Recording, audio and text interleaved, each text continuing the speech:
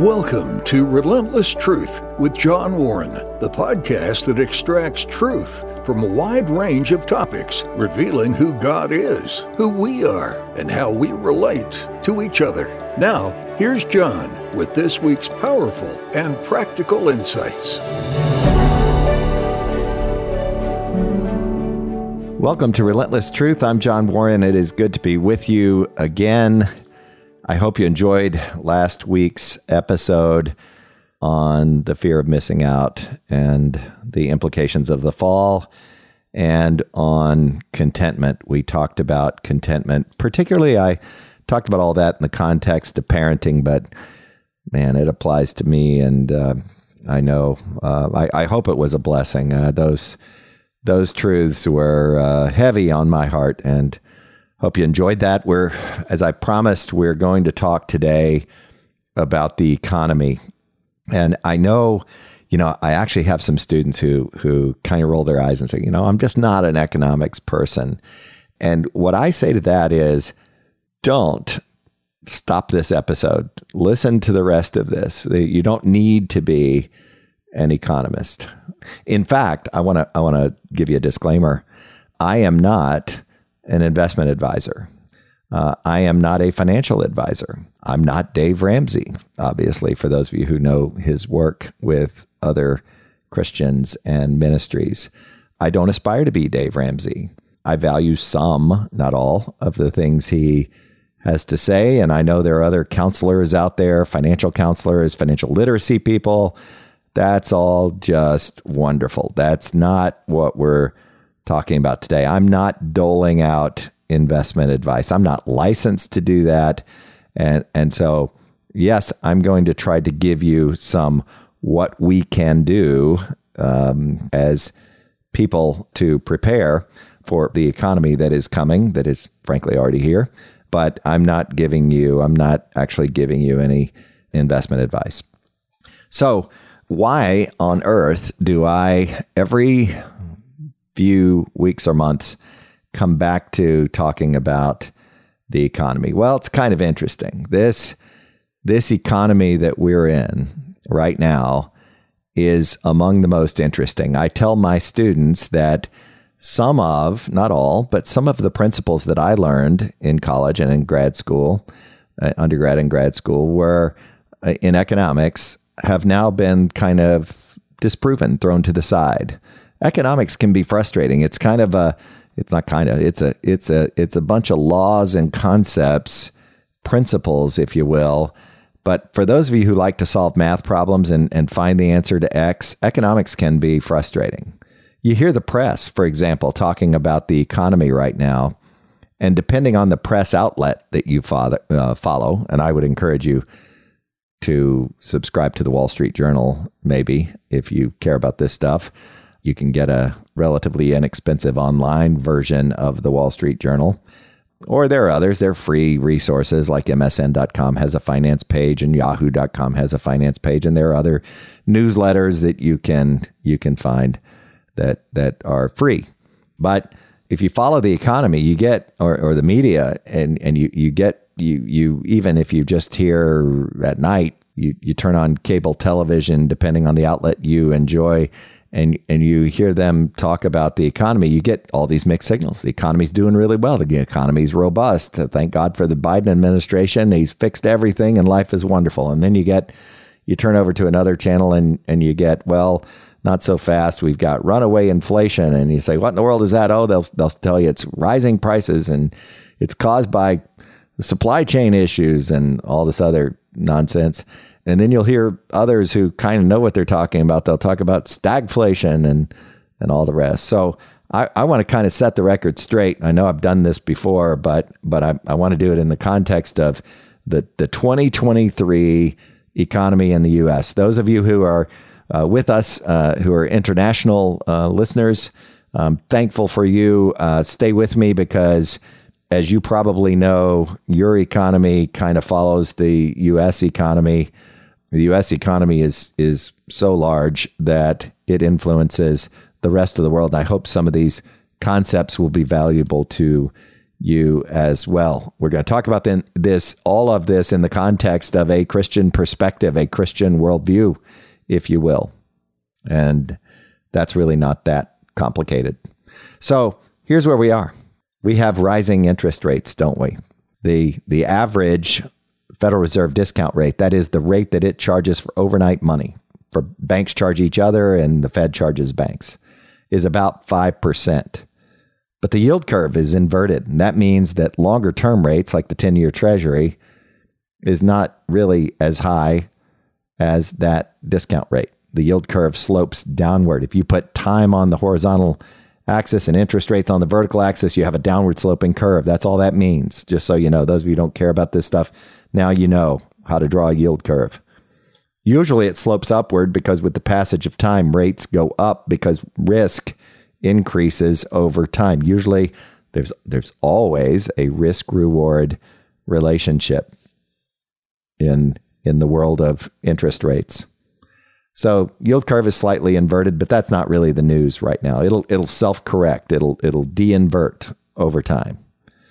But the real news is inflation, and you know what that is. That is actually devaluation of the currency. If you want to know whether an economist or somebody giving you economic advice knows what they're talking about or not, if they solely express inflation in terms of rising prices, and they don't explain that it's because of the root cause is the devaluation of the currency, then they haven't told you the whole story. And if they say things like, well, the supply chain is a mess, or we have this or that going on, or this industry, these companies are taking advantage. Well, all of that can be true. Or the American people are demanding so much of XYZ products, or people are spending money and spending is driving inflation, or we've altered the minimum wage, and all of those things. Yes, all of those things can contribute to rising prices, but the root cause is the devaluation of the currency. And you say, well, wait a minute, how in the world does that happen? Let me explain. Your government has pumped money into the economy now. They call it quantitative easing. They have pumped money into the economy by the billions and billions of dollars for a sustained period of time. We've talked about this in previous episodes. I'm not going to go through all the detail again, but suffice it to say that every administration in modern times has been guilty of this, in recent administrations at least. And the Trump administration did it at record levels because of COVID-19 and the need to bail out the economy, in their opinion. This really started, it started years and years ago, but it really came into vogue from a Federal Reserve and Treasury policy standpoint during the economic collapse of 2008, when we bailed out the auto industry, we bailed out the insurance industry, we bailed out the investment industry, we bailed out the banking industry, and more, with this thing we call economic stimulus. That's a nice word for policies that lead to inflation. I'm not going to argue with you or anyone about the merits of some of those policies. Were some of those things necessary? Okay, maybe. Would we have had this total economic collapse if we hadn't done something? Yeah, probably. But we got ourselves in this trouble. This is self-induced difficulty. This is a nice way to say it. It's self-induced pain. And it reminds me, and I've said this before, and I'm not going to spend a lot of time on it today, of the 1920s. That we called them the Roaring 20s, because we were spending money like crazy. Credit, we had caught on to the fact that we can buy things on credit. Electricity was widespread. Home appliances became in vogue. We were investing. We were borrowing money as a society to invest it in the stock market. The stock market was booming. We were partying. We were living large. We were not going to die in World War I. Reminds me a lot of COVID-19. although not perfectly. But man, we were spending money and we were looking around. Smart people were looking around saying, wow, when does this end? This has to end. I've said several times, I wasn't alive back then, as you know, but I've said several times during my lifetime, this looks like it's too good to be true, and I'm saying it right now. This reminds me, although I was very young, of the Jimmy Carter years and the early Reagan years. There's a thing going on right now. So I mentioned the inverted yield curve. What else can we be concerned about? And you might say, well, what do you mean you're concerned? Look at the stock market. It's rocking and rolling for the most part.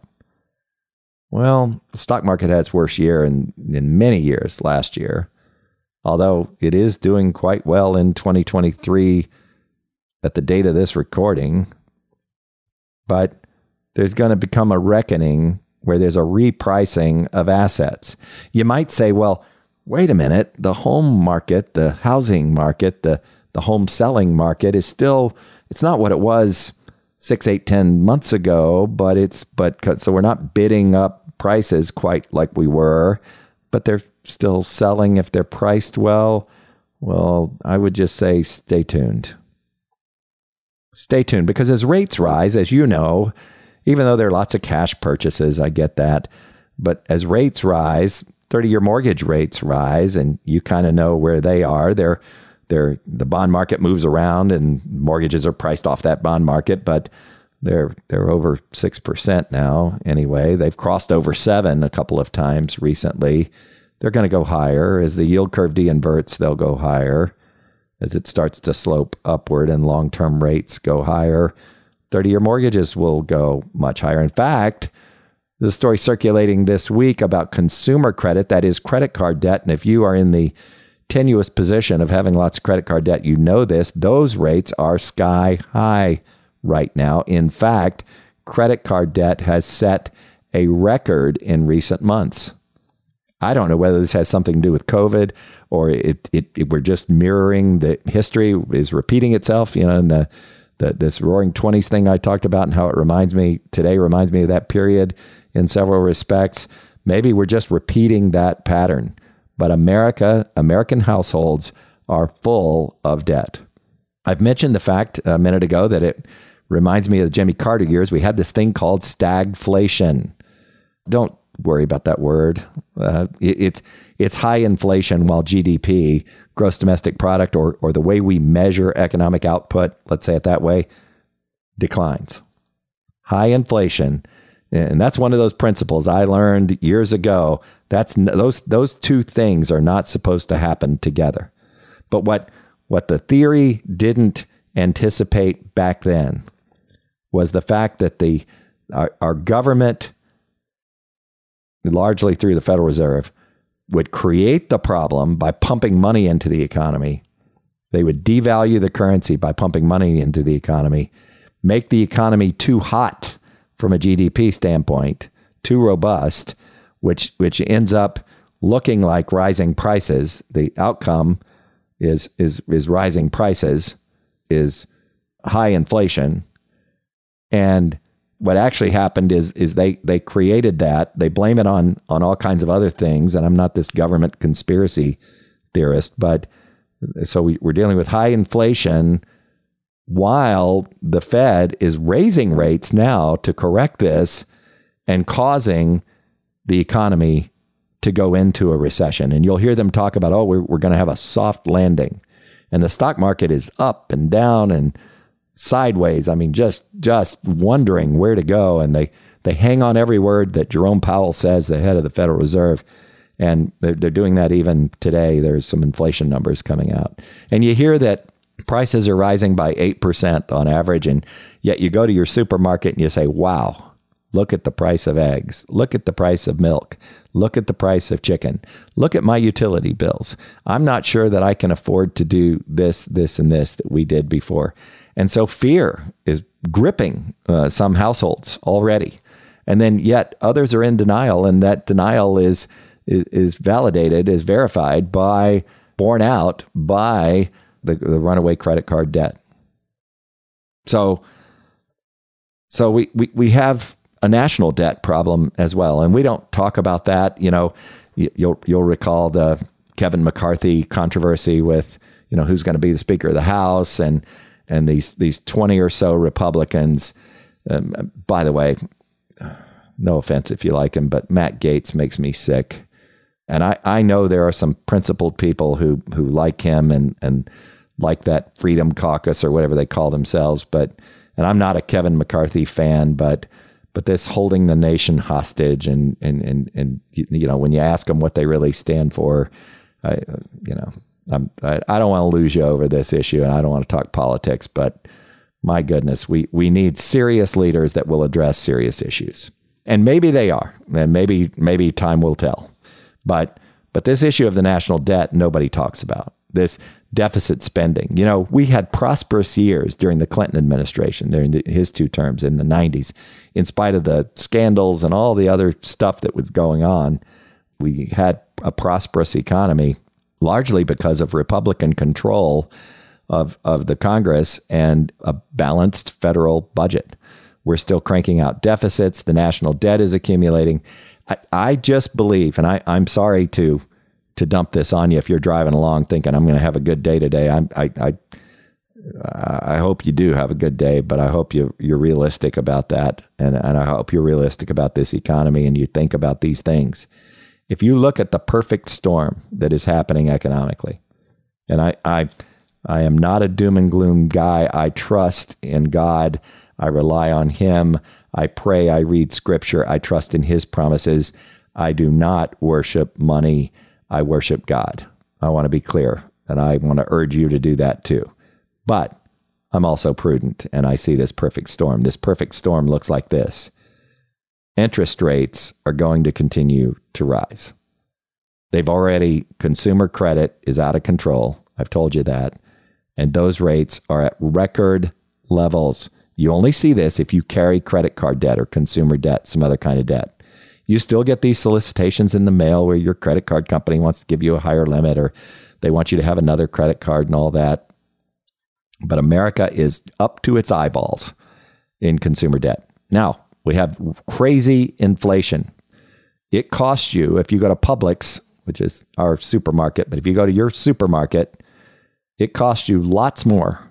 I mean, not just 8% more, a ton more, a multiple of what you paid before, probably double what you paid a year ago to fill a shopping cart with the same items you bought a year ago. And you're probably, lots of families I get to interface with, because I teach students, high school students, lots of families understand that they've got to cut back. They've got to make adjustments. They understand what inflation looks like. It looks like rising prices. It's caused by the devaluation of the currency, as we've said. And yet, you also know, because you're smart, you know that GDP, gross domestic product, that is the value of finished goods and services produced in the economy. That's what GDP is. Don't let anybody, kind of talk over you, over your head with this. This isn't a complicated concept. It's gross domestic product. It used to be, for those of you who are older, gross national product, GNP. Now we call it gross domestic product. It's the value of all goods and services produced in the economy. They take a basket of goods, they measure them, and that's how that works. Similarly, that's how we track inflation, the cost of certain goods, a basket of goods that we measure. GDP is measuring from various sources using statistical modeling, measuring economic output. I say finished goods and services as opposed to raw materials and partially produced goods and services. I often tell my students it's not the tires for the car, it's the entire car. But GDP is measuring the economy. We've had already 2 consecutive quarters of negative GDP, and you know what we call that in economics terms, at least in the old days. This is an old school definition. 2 consecutive quarters of negative GDP, lack of economic growth, constitutes a recession. So we're technically, by the old school definition, in a recession. You know what the new school definition of a recession is? Well, we'll just kind of know. I mean, I know some economists are going to write me and say, you're an idiot. It's more sophisticated than that, but it's really not. Yeah, we just kind of know. We don't like those measures. We don't like to call it a recession because that makes people pull their horns in, pull their spending back, and that you can actually create a recession by saying we're in one. Baloney. Anyway, so we got this national debt problem. That's another part of the perfect storm. Our government is still spending money like we have unserious leaders in Congress, in the White House, and throughout our government, the deep state, all of them. We've got some great people, by the way, really smart people who get it, who will hear this, understand it, and will write me and saying, yes, I agree. But wow, we've got some unserious people who think that we can just go to this well and print money whenever we need to, that we can, I support Ukraine. I don't support the crazy spending that we're doing on their behalf. I don't support open borders. I think we're risking letting terrorists into our country. I'm certain we're letting fentanyl into our country, and China's killing people. I'm sorry, China, I don't want to tick you off either, but that's true. We outsource to China our manufacturing largely, and we outsource our criminal activity, our child labor, and all the rest by outsourcing these things to China. It's a way of our leaders feeling good about themselves morally. It's kind of sad. Anyway, we have this perfect storm going on. The economy is going to adjust. All of these things, and I don't have a video podcast. I don't have a whiteboard in front of me. I can't paint this picture for you I could if we were together or you could see me, but I can't paint this picture graphically. But I know that these things together, this perfect storm, leads to some form of economic adjustment. And what I mean by that, let me just tell you what I mean in plain language. Assets have to reprice. You might hear, and I have some realtor friends, one in particular who I'm very close with and I love like a brother. And he's smart and actually understands all this. But I have other realtor friends that I'm not as close with, but we're friends who still try to sell the world on the fact that prices aren't going to adjust, that everything is fine. And yeah, we might adjust a little bit, but it's going to be okay. And I have others who are realistic and understand that no, the stock market is going to adjust, and that's going to affect your 401k. But your home value is going to decline. Inflation, which is just harmful to families, is going to continue, and the Federal Reserve is going to have to continue to raise interest rates. Are we going to have shortages and all kinds of calamities like we had back in the Jimmy Carter years? I don't know. I don't know. If COVID taught me anything, it's that I don't know a lot about human behavior. Consumer behavior in particular. That's a conversation for another day. I want to turn the page, though, and I want to talk about what we can do. And again, I am not giving you investment advice. I don't do that. I can't do that. I'm not licensed to do it. I just want to give you some practical advice. I'm not Dave Ramsey. I don't say it with that charm that he says it. I sound a little clunky when I talk about it, but I want to just blurt this out and see if this makes sense to you. I like the idea of all of us having 1 year of expenses, 1 year of cash flow. If you look at all the checks you write, all the outflow from your accounts, your resources, I like the idea of saving 1 year and put of those expenses. I'm not talking about just the raw essentials. I'm talking about everything you spend. And I like the idea of you having 1 year of expenses saved. You can do 2 or 5 years if you're able. I think having 1 year of cash reserves, just in case you end up unemployed or underemployed or inflation continues and expenses go up. I make that number up. I pull it right out of thin air. A lot of people say 6 months is sufficient. A lot of people say, 1 year is too much. Well, it's not enough if we're in an economic downturn that the government makes worse by these policies and failing to be serious and failing to deal with the deficit and debt of our country. But 1 year feels like the right number to me intuitively.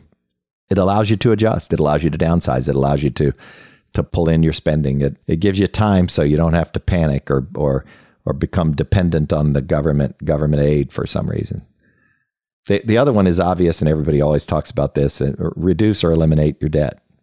Certainly, if you've got student loans, or you that's another issue for another day. But if you've got consumer debt, that high interest rate debt that you're rolling over and carrying, if you can just adjust your spending and reduce or eliminate that debt. I'm not talking about paying your mortgage off if you can't.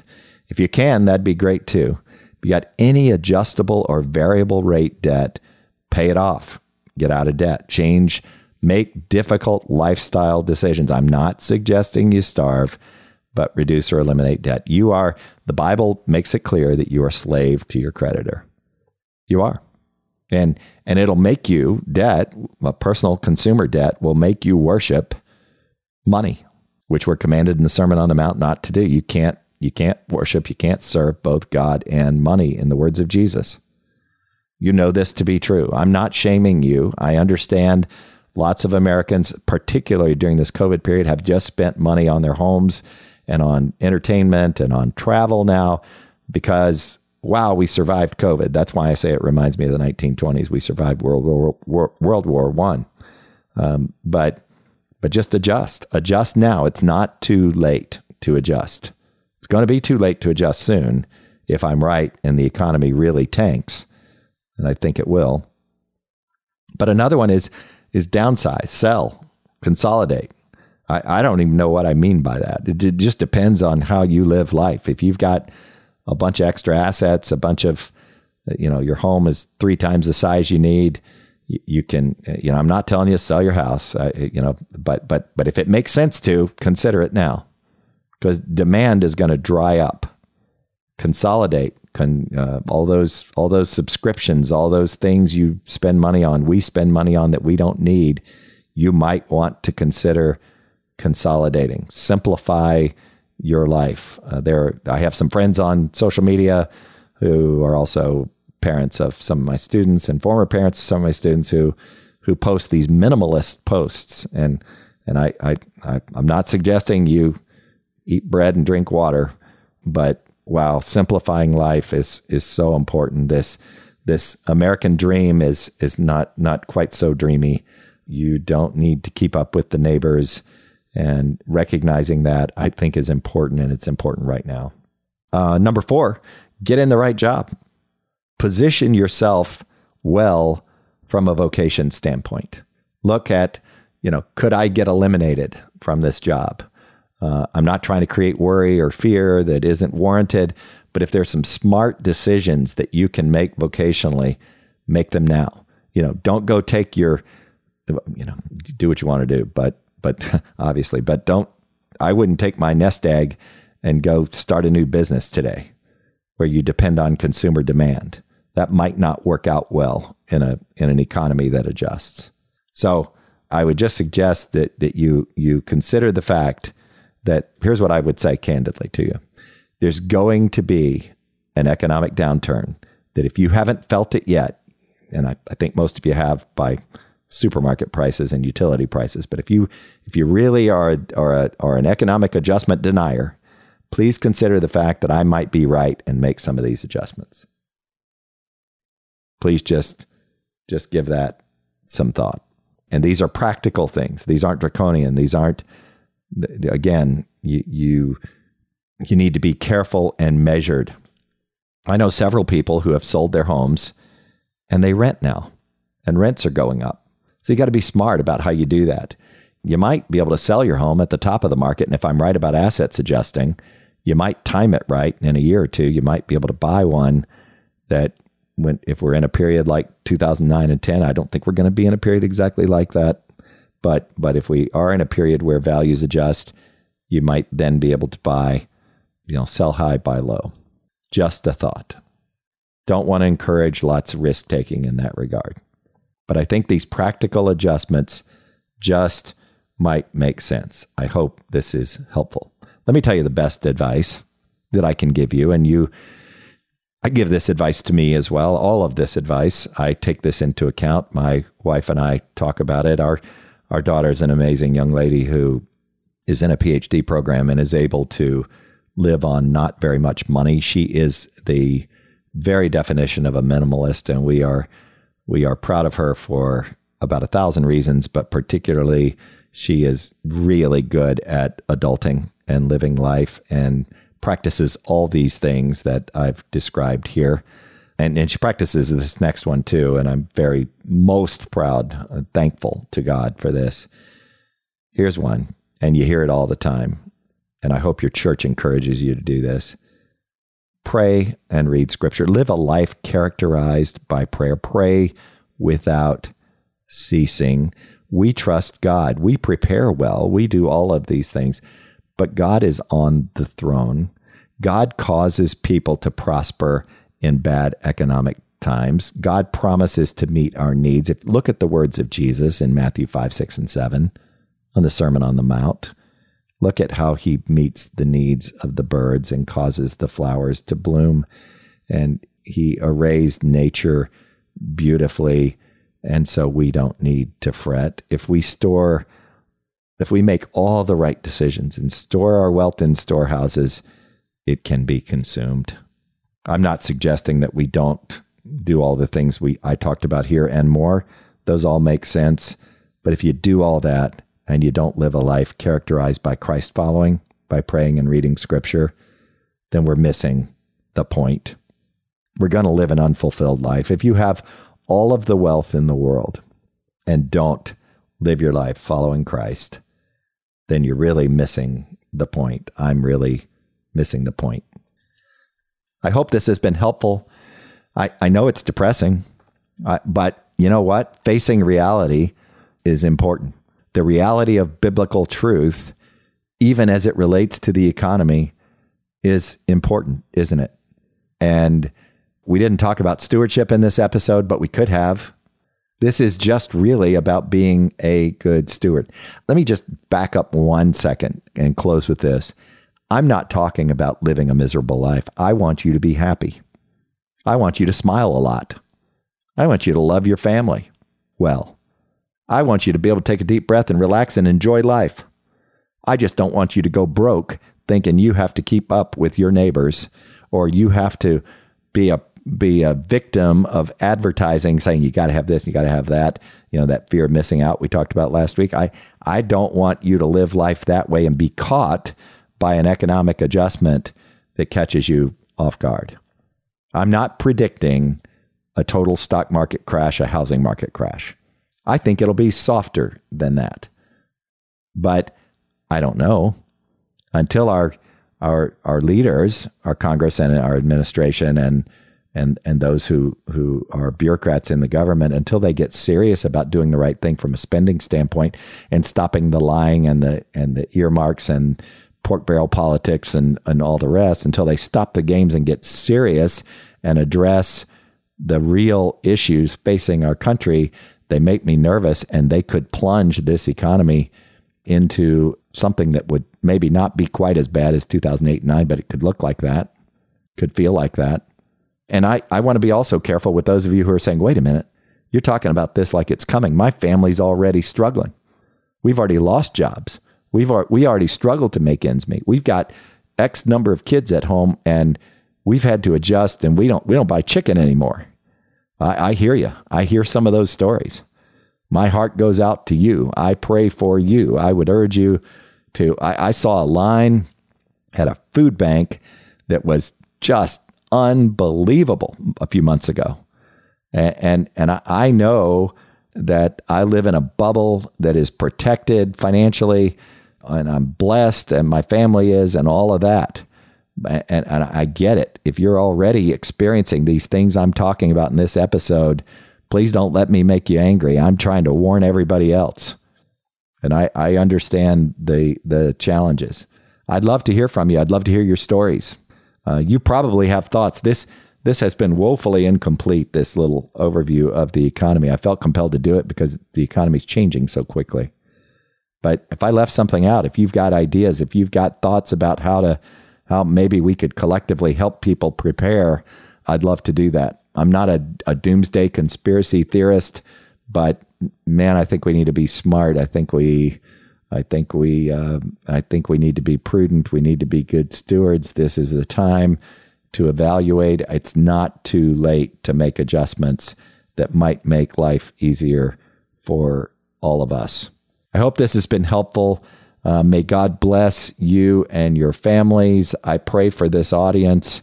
I hope you'll pray for me too. I want to be wise here. I want to be sure that we're accomplishing something meaningful. The numbers for this podcast are indicative of a huge audience that is so much larger than I expected. When we started this podcast, I believe God is blessing this work. I'm thankful for you. Your engagement is so special. Just a word of encouragement goes such a long way. I'm not soliciting it, but I'm just telling you that I'm grateful for you. So thank you for being a Relentless Truth listener. Thank you for subscribing. You know you can find us wherever you get your podcasts, and we're grateful that you do so. Our website is johnwarrenmedia.com. You can email me at john@johnwarrenmedia.com, or you can just use the contact form on the website. I try to respond to all correspondence. May God bless you richly. I look forward to being with you again next time. Thanks for listening to Relentless Truth with John Warren. Please consider sharing this podcast and subscribe to receive future episodes. Connect with John regarding your comments, questions, and show ideas through johnwarrenmedia.com or at John Warren Media on Facebook, Twitter, or Instagram. That's all for this episode. Join us next week for another edition of Relentless Truth with John Warren.